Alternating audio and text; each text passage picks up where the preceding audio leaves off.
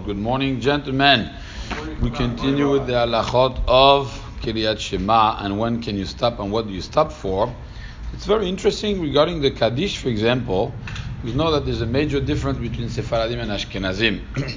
We answer 5 amens in the first portion of the Kaddish, what we call the Chatzi Kaddish. The Ashkenazim only answer 3, right? Because it gadal v'tkadash shemei Rabba. They answer amen. Then be'alma d'virach yotzei mechoroteh. Bechayechon they jump, so there's no v'yatzmach pukane v'kare mishichet.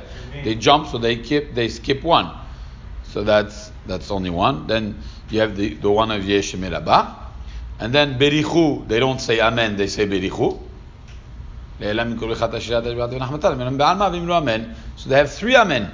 The one of Yesh Shemei Rabba Mevarach, and the end of the Chatzi Kaddish. They don't have the second one and the 4th one.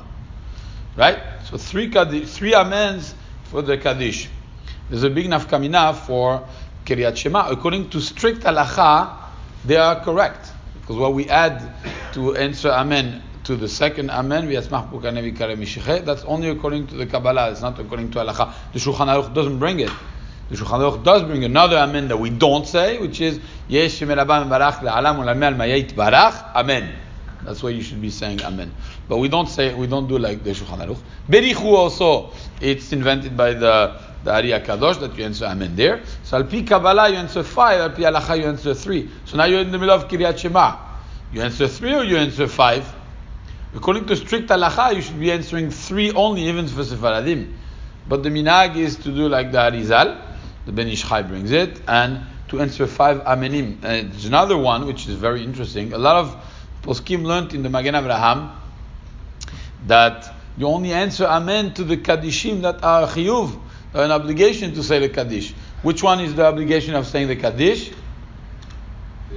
For example, the Kaddish of Barechu before the Beracha of Yotzer, and the Kaddish between the Chazara and the rest, the Kaddish Titkabal. But the Kaddish Yatom, for example, is not a chiyuv, it's only a minhag.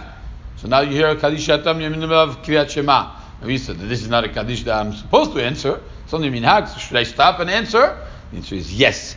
We stop and answer. Some poskim learned the Magen Avraham in a different way, but the halacha lema'aseh is that we do stop for any kind of Kaddish, even from another minyan.